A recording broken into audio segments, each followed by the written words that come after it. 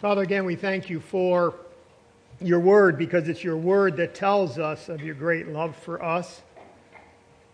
Father, we thank you that salvation itself is all of you, that you foreknew those who would come to Christ. You predestined, you called, you elected. Father, we thank you that through the sacrifice of Christ we've been declared righteous, we've been justified, we are being sanctified, and we look forward to the day that we are glorified. We know that this process is continuing on, that we stand in the righteousness of Christ as believers, but someday we're going to be made righteous through glorification. Father, give us wisdom into these areas. Some of these truths are hard to understand. Some can be frustrating. And yet, if your word says it, I pray that we would receive it. Again, we thank you for these times when we get together for remembering all that Jesus Christ has done for us around his table. And I pray that you would prepare our hearts through your Spirit.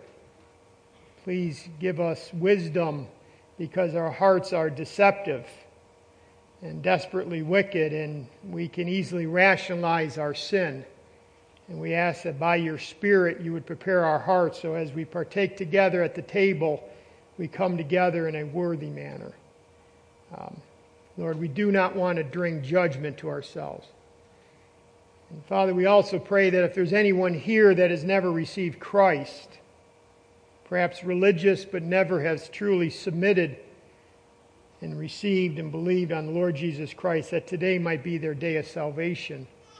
Because we realize that unless we believe in Christ, that your wrath is upon us.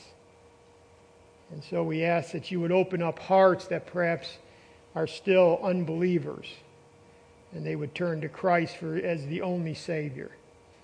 We ask that these things would be done for your honor and glory, and that you might keep our hearts and our eyes and our minds focused on your truth, that we wouldn't wander in our thinking. In Jesus' name, amen.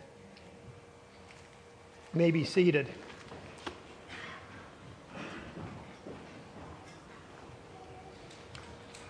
As you can tell, we don't have a projector. That's why it's here. So that's why I'm over here. So if I walk like this, I'll have to be reminded. If you'd like to turn in your Bibles to 2 Corinthians chapter 5. As I told you a few weeks ago, this has been one of the key passages in my life personally in the last 3-4 months as I've had to go through certain things. And we've been looking at perspective of eternity. And today we look at facing death courageously. Actually, it's part two. And this will lead us up, I believe, very, very well right up to the Lord's table. Facing death courageously. And by the way, we get the word courageous out of it. Verse 8, it says this: we are confident, yes, well pleased rather to be absent from the body and to be present with the Lord. And that word confident there is the word confident or courageous, to be well-pleasing, to be bold. We can face death boldly. By the way, I'm not talking about a John Wayne, true grit, look death in its eyes and not flinch. Actually, if you're not a believer in Jesus Christ, you should fear death. In fact, he starts out in verse 1 of chapter 2 Corinthians 5:1. We know that if our earthly house, this tent, is destroyed, we have a building from God, a house not made with hands, eternal in the heavens. Very encouraging. If this old tent, this old body is destroyed, we have a permanent body, a glorified body. That's what he means by building from God, a permanent body, a glorified body in heaven. But notice the last verse in 2 Corinthians chapter 5. The last verse, verse 21. Very familiar with probably most of you. This is why we can have confidence. This is why we can be courageous. This is why we can be bold in the face of death. This is why we celebrate the Lord's table. because we remember the victory that He had on the cross for us. And this is what it says in 21. For He made Him, that's God made Him, Christ, who knew no sin, to be sin for us, that we might become the righteousness of God in Him. And I love MacArthur's note on his study Bible. I've read this many times. I just love this note because it's a note on the doctrine of imputation. How Christ took our sin and gave us, and ultimately we will be made righteous. Right now we stand in righteousness. But let me read the note for you who do not have MacArthur Study Bible. It says this of sin for us. God the Father, using the principle of imputation, treated Christ as if He were a sinner, though He was not. By the way, He was never a sinner, right? He was the perfect Lamb of God. I say that because in some supposed Christian realms say that Jesus became a sinner on the cross. That's heresy. He remained the perfect Lamb of God. So He was not a sinner, but the Father treated Christ as if He were a sinner, though He was not, and had Him die as a substitute to pay the penalty for the sins of those who would believe in Him. On the cross, He did not become a sinner, but remained as holy as ever. He was treated as if He were guilty of all the sins ever committed by all who would ever believe, though He committed none. The wrath of God, catch this, was exhausted on Him. I love that. All the wrath that should have gone to me was exhausted on Him. That's what we celebrate at the table. That's the first part of imputation. He took our sin. But then it says the righteousness of God. Let me read the last part. As Christ was not a sinner, but was treated as if He were, so believers who have not yet been made righteous. See, we haven't been made righteous. How many of you sinned last week? All right, you're not made righteous then. You stand in the righteousness of Christ. You will ultimately, if you're a believer in Christ, be made righteous, what? In the day of glorification. Not yet been made righteous, that's not until glorification, we are treated as if we were righteous. He bore their sins so that they could bear His righteousness. God treated Him as if He committed the believer's sins, though He didn't, and treats believers as if they did only the righteous deeds of the sinless Son of God. That's imputation. So He treated Him like a sinner, though He was perfect, and He treats us as though we had never sinned, though we are sinners. And someday we look forward to the day of glorification. And that's what we're going to be celebrating. And if you are a believer in Jesus Christ, then you stand in His righteousness, and therefore we can face death courageously. We can face it boldly. We can even face it with happy thoughts. Death doesn't have to be the terror that it is to the world. Now again, we looked at, and I'm just going to quickly review. Last week we looked at some major chunks, and this week we're going to start breaking down 2 Corinthians 5 more intricately. But again, we found out from the Apostle Paul that he actually preferred death. I mean, again, he says that in verse 6. It says, verse 8. We are confident, yes, well pleased, rather to be absent. See, we're pleased. We prefer it. We prefer it. He actually preferred death over life. And I told you, like the priority list of Paul would be this. First option, rapture. Don't even have to see death. Just instantly with the Lord. Instantly glorified, instantly have His glorified body. Option 2, second preference. Absent from this body and present with the Lord. That would have been his, if you had asked Paul, now tell me your priority list. I'd rather be raptured. Don't even have to see death. Second, I'd rather be with the Lord. I'd rather die. But, because it's more needful for you, I'm here. Life. See, life was third priority for Paul. It wasn't, many of us would put it as top priority. No, he preferred it. That's the first thing. Number 2, death to a saint is put in a non-threatening terms. Remember we looked at different terms for death. One was departure. One was like the breaking down of a tent. The sailing of a ship. Often it's referred to as sleep. Those are non-threatening terms. It's not like terror. The Bible is very clear when it comes to death. No. Don't fear it. Don't grab a hold of it like life for all it's worth and I have to do everything I can just to survive. No. That's not how it's supposed to be. I mean, Paul said in Philippians 1:23, I'm hard pressed between the two, life and death, having a desire to depart and be with Christ, which is far much better. In fact, the third point was this. When he looked at death in Philippians 1:23, he said it was very much better. I mean, that's the highest superlative that you could give. He uses good 3 different ways, like the greatest. Like death is far much better. Why? Because he walked by faith. That's why he repeats in verse 7, we walk by faith, not by sight. We can't look at death like the world looks at it. Number 4, death has already been conquered by our Savior. Again, Hebrews chapter 6, it says, Christ is our anchor. This hope we have as an anchor of the soul. That's Christ, the anchor of the soul. But he goes on in verse 20, he says this, where Jesus has entered as a forerunner for us. Christ has entered as a forerunner. And the imagery of a forerunner was this. This is what a forerunner was in the first century. It was the guy that as the ship came into port, and the ship couldn't go all the way up to the dock or all the way up to the land, there would be one man or perhaps a number of men, but most likely one, who would literally jump out into the sea with the rope. And they would drag that big rope that's hooked to the sailing vessel to the shore. And then they would wrap that rope around a big rock, something that was stable, and then winch in that ship all the way into either port, the harbor, or the land. He was called the forerunner. That's what Christ is to us. He's the forerunner. What do you mean? He died, buried, rose again, has a resurrected body, sitting at the right hand of the Father, intercessing for us, and He has gone before us. That's what we celebrate. He's gone before us. See, we know that as we've trusted Him, we can be forgiven and have a glorified body. We can have the salvation completed. Why? Because He went before us.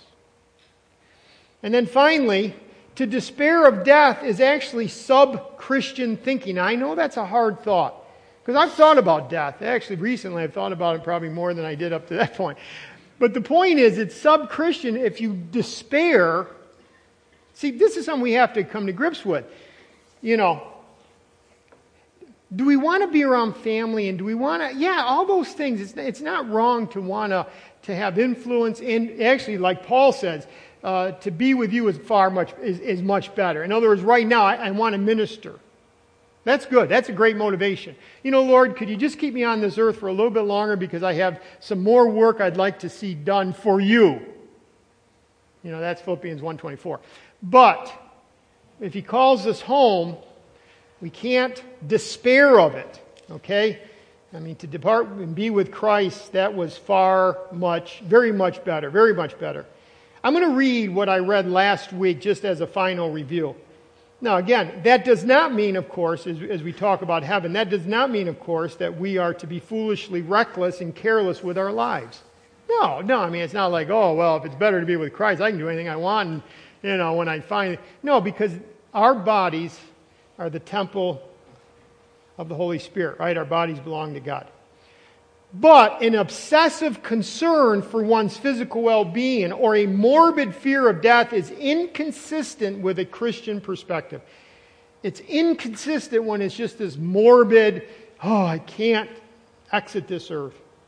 Believers should long for heaven like a prisoner longs for freedom, like a sick man longs for health, like a hungry man longs for food, like a thirsty man longs for a drink, and like a poor man longs for payday. That's how we should long. We should long for heaven. In fact, that's a good question for you, just to evaluate your spiritual life. Do I long for heaven? Or am I just hooked here? And then the author ends with this thought. Hope and courage in facing death. Hope and courage.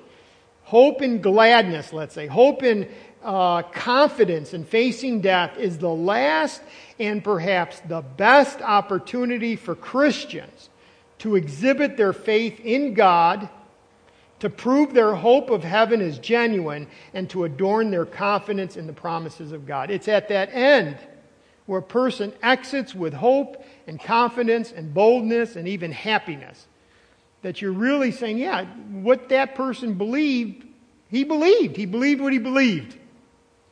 And that's how we have to look at facing death. Now, let's move on after this somewhat quick review. And just let me give you just 4 things of why Paul looked at death this way, okay? Why did he welcome it as a friend? Because, and you can pick this up in verse 1. In fact, let me read verses 1 to 8. And notice the first 3 words, for we know. I don't know how your version says it, but for we know. In other words, there's a confidence here. Verse 1, very clear. For we know. I'm confident of these things. Well, how can you be confident, Paul? Well, because I walk by faith. I know these things. For we know that if our earthly house, again, verses 1 to 8, this earthly house, this tent is destroyed, we have a building from God, a house not made with hands, eternal in the heavens. For in this we groan, earnestly desiring to be clothed with our habitation which is from heaven. If indeed, having been clothed, we shall not be found naked. For we who are in this tent groan, there again, he used that word groan, being burdened, not because we want to be unclothed, but further clothed, that mortality may be swallowed up by life. Now he who has prepared us for this very thing is God, who also has given us the Spirit as a guarantee. So we are always confident, knowing that while we are at home in the body, we are absent from the Lord. For we walk by faith, not by sight.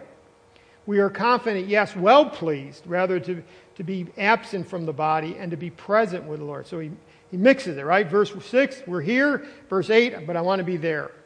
Much rather be there. And I think in this little 8 verses, you see four different reasons why Paul would say, listen, this is why I'm anticipating heaven. This is why I'm okay with passing through the door of death. Let me give you some reasons. So like if someone, let's say you leave here and tomorrow you're walking down Alfred and someone comes up to you and says, you seem to be pretty confident. Yeah, life is good. But, you have problems and you're, yeah. Oh, how can you be so confident? I mean, what if the worst happens and you die? I mean, how is it that you can be so happy?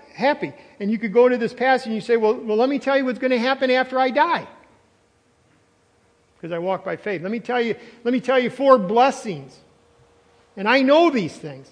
And the first one is this: the next body will be the best one. See, that's one of the reasons why Paul can say, listen, I can exit this life because my next body is going to be better than this one. Now again, if you know anything about Paul, 2 Corinthians 11, I mean, he's beat up, stoned, shipwrecked, flogged, I mean, can you imagine looking at that guy's back? He would have just had scars and caves, as it were, in the flesh, where he had been ripped open and then healed. See, he knew that the next body will be the best one. Well, he says that if our earthly house, this tent, and he just uses the word tent, is destroyed, we have a building from God. And again, we looked at it very quickly, but that tent is an earthly. That's the physical body that you have right now. And I'm glad he used the word tent because a tent, it's temporary, it's transient, it's inferior, it's lowly, it's fragile, it's frail, it's dilapidating, it's decaying. And by the way, we try to keep this tent going, right? And that's not wrong.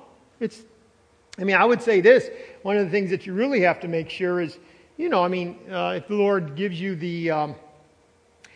you shouldn't destroy it just by, eating. I've realized, now I'm doing some stuff on, we got to be careful, right? You only get one. You only get one tent. So keep it decent. But let's remember this, that God is sovereign. And he also, not only is he sovereign, but he works through providence. And so we can't always be, I could look back and say, well, what if I had done this? What if? Forget that. No, all you do is you keep moving forward and you're saying, Lord, you are sovereign, you have providence, and I'm going to seek to serve you to the best of my ability while I'm in this tent. And that's how Paul looked at it. And by the way, he was a tent maker. Maybe that's why I use the word tent. because he was used to fixing holes, fixing, tents up. But now he moves on. He says, but we have a building from God. By the way, let me just throw one other thing. In John 1:14, the Apostle John, when he's talking about Jesus Christ, he said this, and the Word became flesh and dwelt among us. That's the word tabernacle. He tented among us. Same type of word, same word actually. He tented among us. Jesus Christ, when he was on this earth, tented among us. Christ's body became perfected. Well, it was perfect, but it became glorified after resurrection. So he tented among us as well. So Paul moves on and says, listen, my next body, and that's what he means, that we will have a building from God. That's going from the physical body now to the glorified body. When he says a building from God. Why? Because a building is solid. It's fixed. It's secure. It's permanent. It's going to replace this earthly house. It's going to replace this old body of mine. How do you know that, John? Because we walk by faith. Again, a house not made with hands, eternal in the heavens. I like that little phrase, not made with hands, a house not made with hands. And in Hebrews chapter 9, verse 11, referring to the sanctuary in heaven, it says the same thing. 9:11, not made with hands, that is to say, not of this creation. So now we know what that not made with hands is. It's not of this creation. The body that we're going to get in heaven is not of this creation. Now that's important. Because sometimes we wonder, have you ever wondered this? Like, what happens to the guy who's lost at sea, he's drowned, and before long he just becomes fish bait? The shark comes around and grabs him and tears him apart, and now that shark's over in this area of the ocean, this one over here. How does God put him together? Or let's say, you get cremated. And then your ashes are thrown. I remember William Tyndale, the Roman Catholic Church hated him so much that when he died, they both strangled him and burned him. And then they took his ashes and threw him, I think, in the Thames. Oh, no, it was a little stream and then it went to the Thames, and like the idea is this, he's all over the place. How do you put William Tyndale back together again? Well, wait a second. It's not of this world, okay? It's not made with hands, not of this creation. The body that we get in heaven is totally different than the one you have. We don't have to worry about. In fact, interesting thought. Every 3 years, your cells are replaced. So that means this. If you're around 50 years old, you have been replaced 16 times over the years. In fact, they say this. 75% of the dust in your house is you. Like, if you just leave, shut the windows, you come in, it'll be halfway clean. Okay? I love that. Okay. Well, we can answer this over in, not 2 Corinthians, but go to 1 Corinthians 15. 1 Corinthians 15. Because Paul answers this question about resurrection. And he's actually answering it for the mockers. Those in Corinth that were mocking, resurrection. Verse 35. Look at 1 Corinthians 15:35. But someone will say, how are the dead raised up? Now, he's answering mockers. He's not answering Paul, could you tell me about the resurrection body? No, he's talking to people who are saying the resurrection wasn't going to happen. But in doing that, he's going to answer for us, what does the resurrection look like? Okay? And he uses a number of different avenues to do that. The first one, look at verse 36. He gives an illustration from nature. Foolish one, what you sow is not made alive unless it dies. And what you sow, you do not sow that body that shall be, but mere grain. It's just a seed. Verse 38, but God gives it a body as He pleases, and to each seed its own body. I meant to bring in a marigold. Because if you look at a marigold, I remember when I was living back as a kid, one of the things we did through part of the summer, it seems like, was we were constantly getting marigolds. Mom would have us get the marigolds, when the flower dries, and then you pull it, and then you spread them out, and so they were seeds for next year. Okay, so we'd have big things. I mean, we had marigolds all over. She must love marigolds. But the point is this: if you look at that little seed, just that one little seed, you would never say, "Oh, I can see how this is going to be a beautiful flower," because what do you have to do with that seed? You have to plant it. It has to die. That's how. It has to, as it were, rot. I mean, it has to be broken apart and then a new plant. And see, Paul's using this and he's saying, listen, from a plain, simple, ugly appearance of a seed comes what? A magnificent beauty of a flower or a tree. Who would have thought like that acorn would produce the tree? So, as you look at yourself, you say, well, what is my body? No. This is just the old thing. My glorified body is going to be so much different than what you see here. Okay? So that's the first thing. He does one from nature. He just says, listen, like the seed has to go in the ground. It has to, as it were, be dead and corrupted, and now all of a sudden God, and by the way, he's very clear, verse 8, but God gives it a body. Talking about the seed. And to each seed its own body. Let me give you another one that Paul does. Verse 39, he gives some series of comparisons. Verse 39, all flesh is not the same flesh, but there is one kind of flesh for what? Men, and another for animals and fish and birds, and then even celestial bodies and terrestrial bodies. Verse 41, there is one glory of the sun, another glory of the moon. In other words, God has made all these different bodies different. Some breathing, some not. But then look at what he says in verse 42, first part. So also is the resurrection of the dead. Well, what do you mean?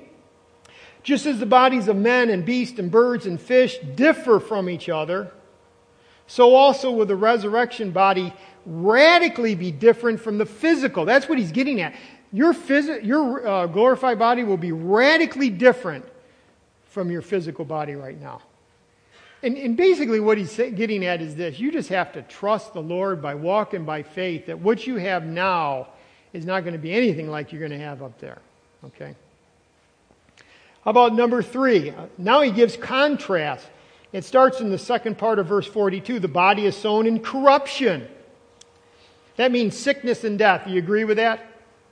Your body right now is sickness and death. Yeah, we're always fighting that. Now, we've got a pretty good system in America, at least for right now, health system. But that's what your body, you're constantly fighting corruption. But it's going to be raised in what? What is the word? Incorruption. See, no, not have to deal with the sickness and death. It is sown in dishonor. In other words, you're constantly, dishonor would have to, I think, to do with sin. Constantly fighting the shame of sin because it's in your body as the beachhead of the flesh. But it's going to be raised, what? In glory. I think that's the greatest thing about heaven. Well, there's a number of greatest things. Christ is there. But one of the greatest things about heaven is that you don't have to deal with sin any longer. Amen? You don't have to go to the Lord and say, please forgive me for the 55th time on that particular sin in the last month. So it's raised in glory. It is sown in weakness. That's frailty, probably frailty towards temptation, weakness. Just, we're weak. But it's going to be raised in power. It is sown in a natural body, natural being limited by time and space. But it's going to be raised a spiritual body. There is a natural body and there is a spiritual body. So, whereas the physical body is perishable and sinful and weak and has frailty and temptations, the resurrection body is imperishable and free of sin and powerful.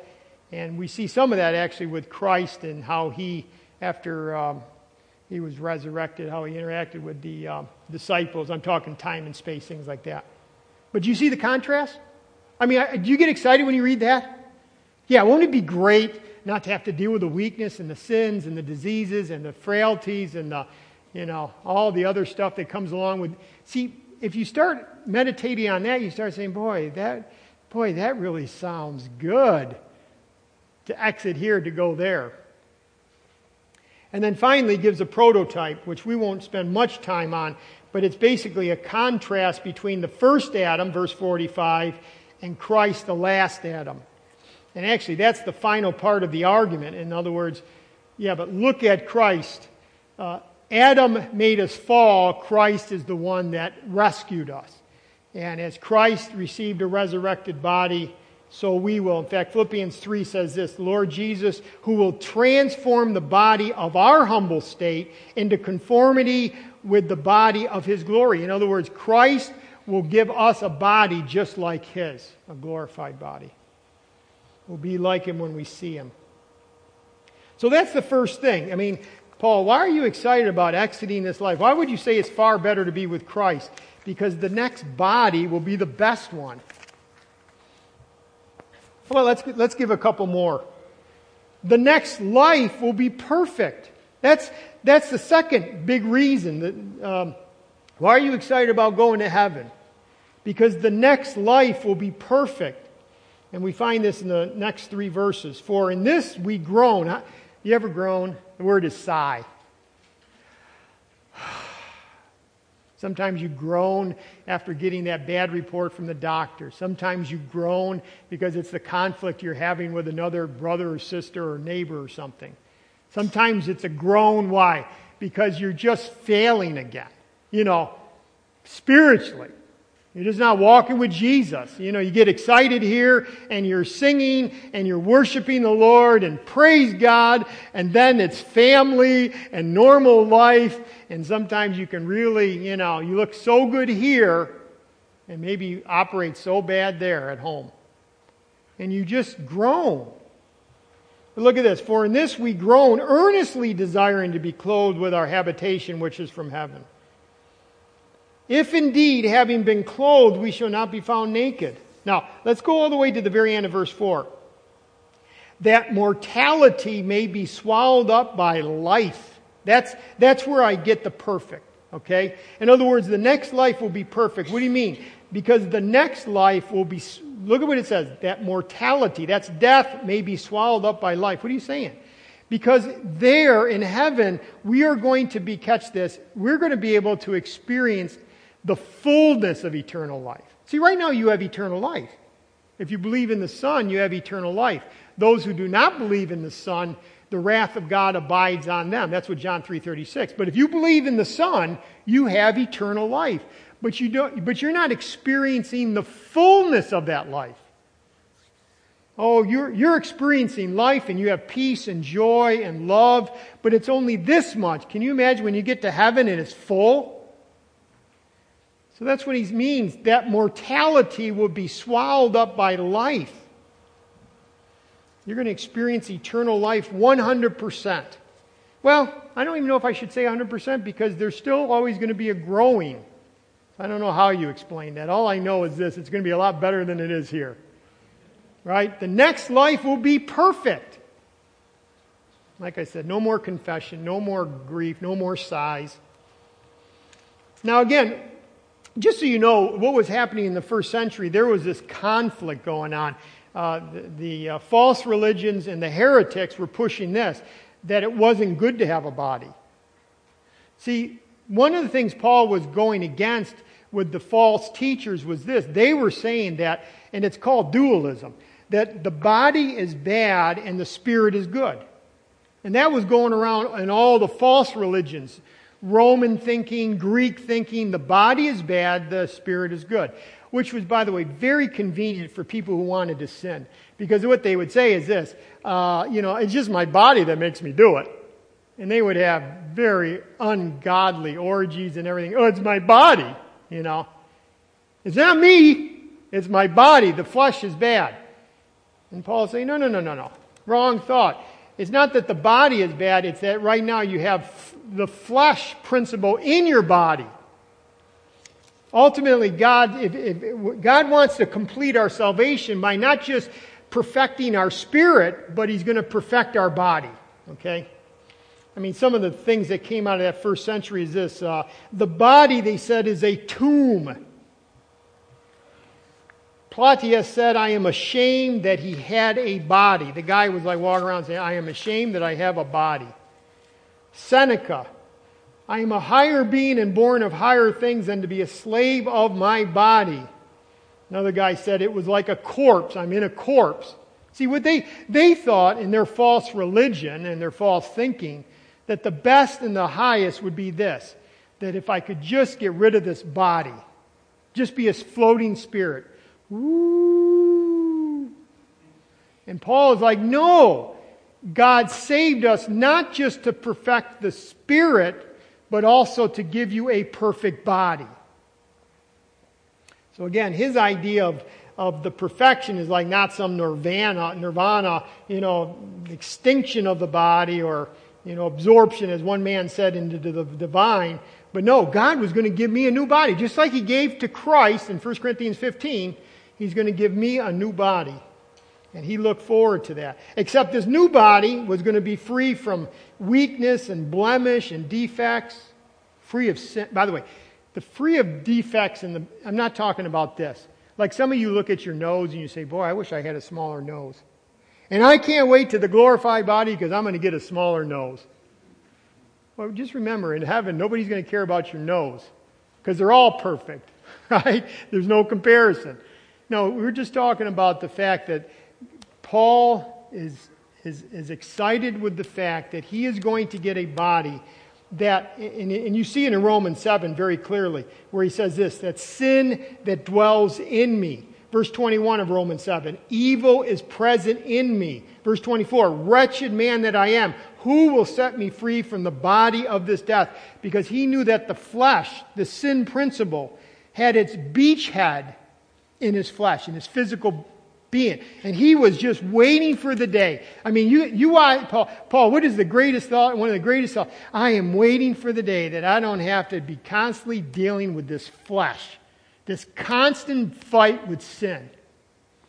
Why? Because he was a spiritual man and he just hated. Why was he constantly doing the things he didn't want to do and doing the thing, and that whole thing of Romans 7. He longed to worship and serve and praise God in absolute purity and freedom from the restriction of a fallen flesh, fallen principle, as it were. Now, when we come to the table, that's one of the things we're confessing together, right? I mean, I hope when you come to the table, you don't come nonchalant, yeah, just give me the juice and the bread. No. Lord, if you failed the Lord, you need, Lord, I failed you. I confess. And I've come to you on this particular sin a number of times. But Lord, I want to have true repentance. I want to move in a direction that I don't have to keep coming back to you. But I am going to confess it, that I have, and this is my sin, and this is the area, and these are my weaknesses, and these are my frailties. And Lord, I need you desperately. And Lord, even this, and Lord, I am looking forward to the day when I'm with you, and I don't have to keep coming to you. Right? I mean, that's one of the things we come before the table. Lord, I'm looking forward to heaven. I am looking forward to heaven. I think those are good things to say to the Lord before we do the communion table. So he's looking for the day when his body is without the corruption of sin, the corruption and sin. Well, let me give you a third reason. The next existence will fulfill God's purpose. Not only am I going to be perfect, not only is my body going to be the best one so far, right? Well, the final one. But again, the fact of getting to heaven, having a new body, fulfills the final purpose that God has for me. And you find this in verse 5. Now he who has prepared us, that's God the Father.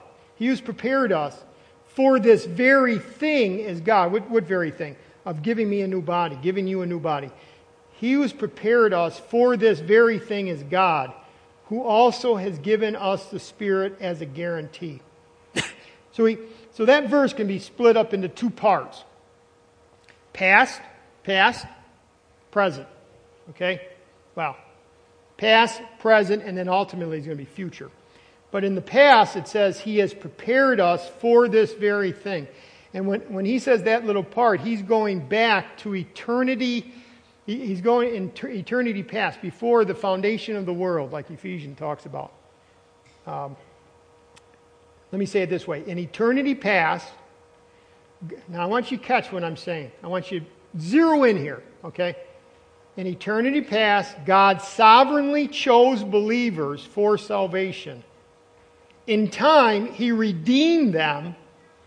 In the future, He will give them their glorified and resurrected body. For this very purpose, again, there was an emphatic statement there, emphatically stated that believers obtain their glorified bodies in fulfillment of God's sovereign plan from all eternity, bound up in His elective decree. And I know that's a lot of words there, but the whole point of this passage is this. For me, for you as a believer, to get your glorified body is what the whole purpose was from eternity past.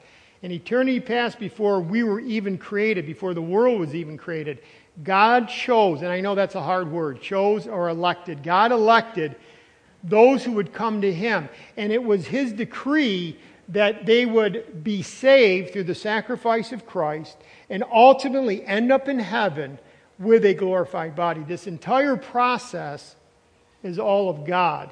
So in other words, the ultimate purpose in salvation is not justification, it's glorification. When we celebrate the table, Lord, thank you that not only have you justified us, declared us righteous, but you are ultimately going to glorify us. And you can see this very well in Romans 8:28. It says, we know that God causes what? And we know that God causes what? All things to work together for good to those who, what? To those who love God and to those who are the called according to His purpose. That's the purpose. Okay? All things work together. And now just let me read you the next two verses. For those whom He foreknew, that's the predestined. Okay? That's before the foundation of the world. Those who He foreknew, He also predestined. Predestined means, like when you go on a trip, you chart your destiny. Right? I'm going to plan on going from here to there. When God foreknew you, He predestined you. He said, I'm going to take this person who is a sinner from here to there. And he's going to have to go through the sacrifice of my son. He's going to have to receive my son, but this is the plan. This is the predetermined, predestined plan to become conformed to the image of His Son so that He would be the firstborn among many brethren. And those whom He predestined, He also, what's the next word, do you know? Called. And those He called, He also justified. That's declared righteous. And those whom He justified, He also glorified. And that word glorified is in the past tense. Wait, none of you are glorified yet. Hey, do you realize that those who have gone before us aren't glorified either? They're not glorified yet. They won't be glorified till it all happens together. But He puts it in the past. Why? Because it is so certain, because it's God that's accomplishing the glorification that he says those He justified, He also glorified. That's how certain it is. This is the point. God puts His name on it. I will accomplish this purpose. It's like Philippians 1 verse 6. Confident of this very thing, He who begun a good work in us will complete it until the day of Christ. So again, His purpose is not just to justify us, but to conform us to the image of His Son. Well, what is His Son? His Son has a glorified body. He's going to give us a glorified body because He wants to conform us to the image of His Son. So, those whom God called, in fact, you could say it this way, those whom the Father called and foreknew, predestined and called, He gave us, if you want to say it this way, as a love gift to the Son. In John chapter 6, it says this, all that the Father gives me will come to me. What do you mean, gives me? God gave to Christ certain individuals to be His bride. And what Christ did is He came to this earth to die for His bride. I believe very, very clearly, Scripture is very clear that Jesus Christ died for His bride. Do you believe that? All right. Well, that means He died for those that God had given to Him. Go over to John chapter 17 very quickly. I knew I wouldn't. In fact, I think we'll just end on this point. We'll have to pick up the next one next time. But look at John 17. And you're going to see this phrase a number of times. That you have given me. Now this is the high priestly prayer of Christ. This is before He goes to the cross. This is where He is praying for us. In fact, this is one of the best, this is the only illustration of what He is doing right now in heaven. What is Christ doing right now? He is interceding for us. This is an example on the earth when He was interceding for us. But look at verse 2. It says, as you have given Him authority over all flesh, that He should give eternal life to as many. Now catch this is the Son speaking about Himself to the Father. As you have given Him, to as many as you have given Him. What do you mean? Jesus saying this, Father, you have given these to me, and I've kept them safe. Go down to verse 6. I have manifested your name to the men whom you have given me. Verse 8, I have given to them these words which you have given me. Verse 9, I pray for them. I do not pray for the world, but for those you have given me. Verse 11, second part, keep through your name those whom you have given me. The Father chose, gave as a love gift to the Son those whom were called to eternal life, and the Son's purpose is to come to this earth and to redeem His bride that the Father gave. Now, final point for today. That's in the past. Let's see what's happened in the present. Because the reality is this. I still have sin. And by the way, I love sin. There's times where when I sin, I feel like it's like a hook in my jaw being dragged. Do you ever like sin? Now let me put it in that context. You know, you start talking and you get angry and you just want to blow and it actually makes you feel good to blow. You love sin, right? Or selfishness takes over and, like Paul Tripp says, and I get the bigger bowl of ice cream, and I don't care about my kids. At that moment, it's all about me. We all love sin. Lord, how do I know? What's the guarantee I'm going to be able to get to heaven? I've received you as my Lord and Savior. Well, wait, He's given us what? Who also has given us the Spirit as a guarantee. It's the word arabon. Some of your versions say the pledge. This word arabon, this word guarantee or pledge, it means down payment. And it was used often in the first century for when you purchased a big purchase, you would put a down payment, right? Let's say it's worth, 30,000 denarii. You might put down 5,000 denarii. Down payment. In other words, I'm serious about this purchase. I'm going to be back. I'll give you the rest. It's a down payment. This is mine now, right? Because I've already put down 5. I'm going to pay you the rest. It's just the down payment, though. It's not the full amount. That's how the Spirit of God is in our life. He's the down payment. He's the first installment. You could say it this way. He's the engagement ring. Why does a man give an engagement to a ring to a woman? Because I want you to be mine someday. Right now you are mine, but not in the full sense. But I'm going to be back. Right? The Spirit, again, bears witness with our spirit that we are the children of God, Romans 8 says. This same word guarantee is found in 2 Corinthians, this book. In chapter 1, it says, He who establishes us with you in Christ and anointed us is God, who sealed us and gave us the Spirit in our hearts as a pledge. Ephesians 1:14, it says, a pledge of our inheritance. So God says, listen, I've started this process. It began in eternity past. You were purchased by my Son through His blood. But now that you've received my Son, I've given you a down payment. A first installment. It's the third person of the Trinity. It's the Spirit of God. He's going to be in your heart. You need to follow Him. What does the Spirit of God do in our lives? He indwells us, but He also convicts us. He shows us. He illumines our hearts. See, He's the down payment. Let me read this. The indwelling Holy Spirit is God's guarantee that believers are His possession and that He will redeem them to the praise of His glory. For that reason, it is ludicrous to believe that Christians can lose their salvation. If He's the guarantee, if what I just read is true, then you can't lose your salvation.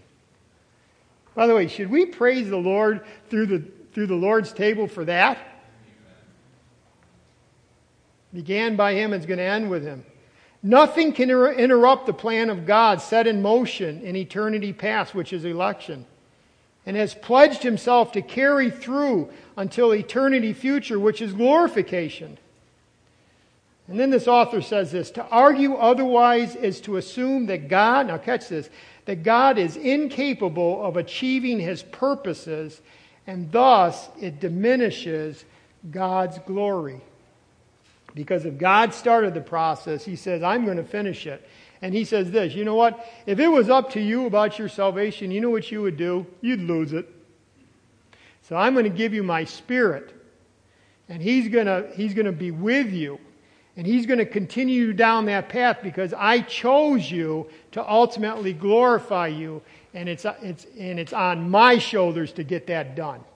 But there is something we need to do, and that is walk by the Spirit.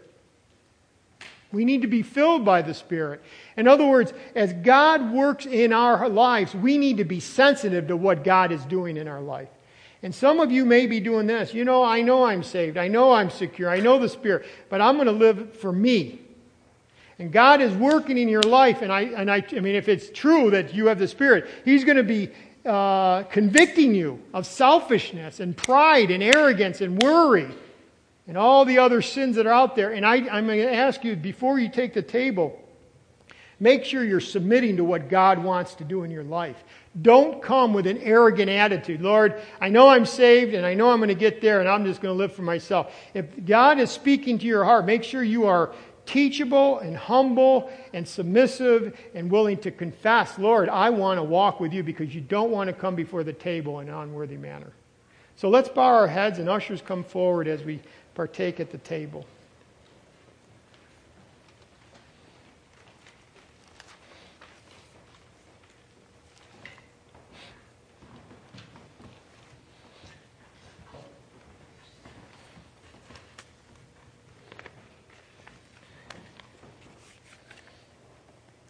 Let's bow our heads again.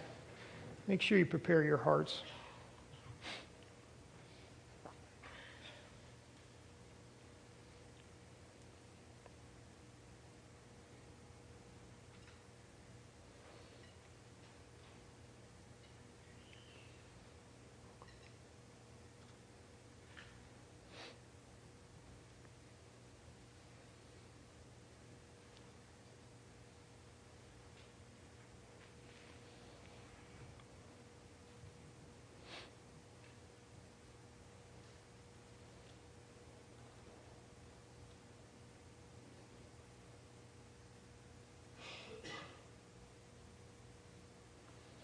Father, we ask that you would, again, through your Spirit, who has been given to us as the pledge, that you would prepare our hearts,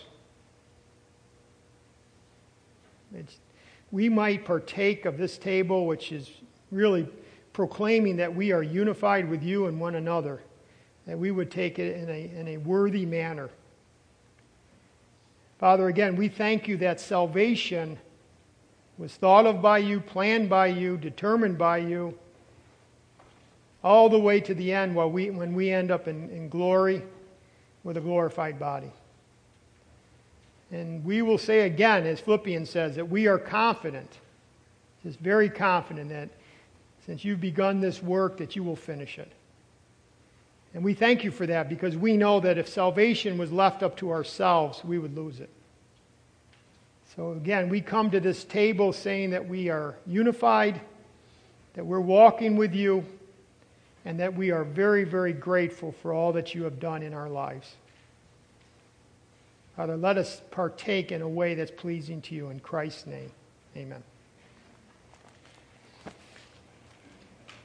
Corinthians says, I received from the Lord that which I also delivered to you, that the Lord Jesus, on the same night in which he was betrayed, he took bread.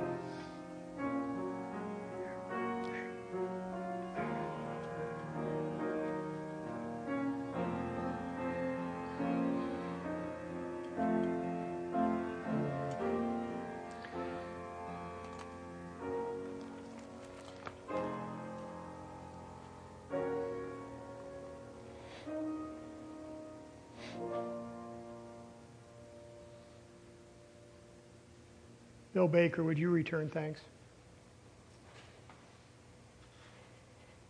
Father, yes, we're so grateful for the life that you have given us in your Son, for the hope that we have to live with you, perfection and beauty, to worship you forever. We thank you that it's already been accomplished at the cross. Consider what it cost you, what it cost your Son, that we might be able to enjoy the hope that we have, not just for today, but for the future ahead. Father, accept our worship, accept our love and our praise, and help us to live for you, that your great name might be glorified throughout all the earth. It's in Christ's name we pray. And when he had given thanks, he broke it and said, "Take, eat, this is my body which is broken for you. Do this in remembrance of me."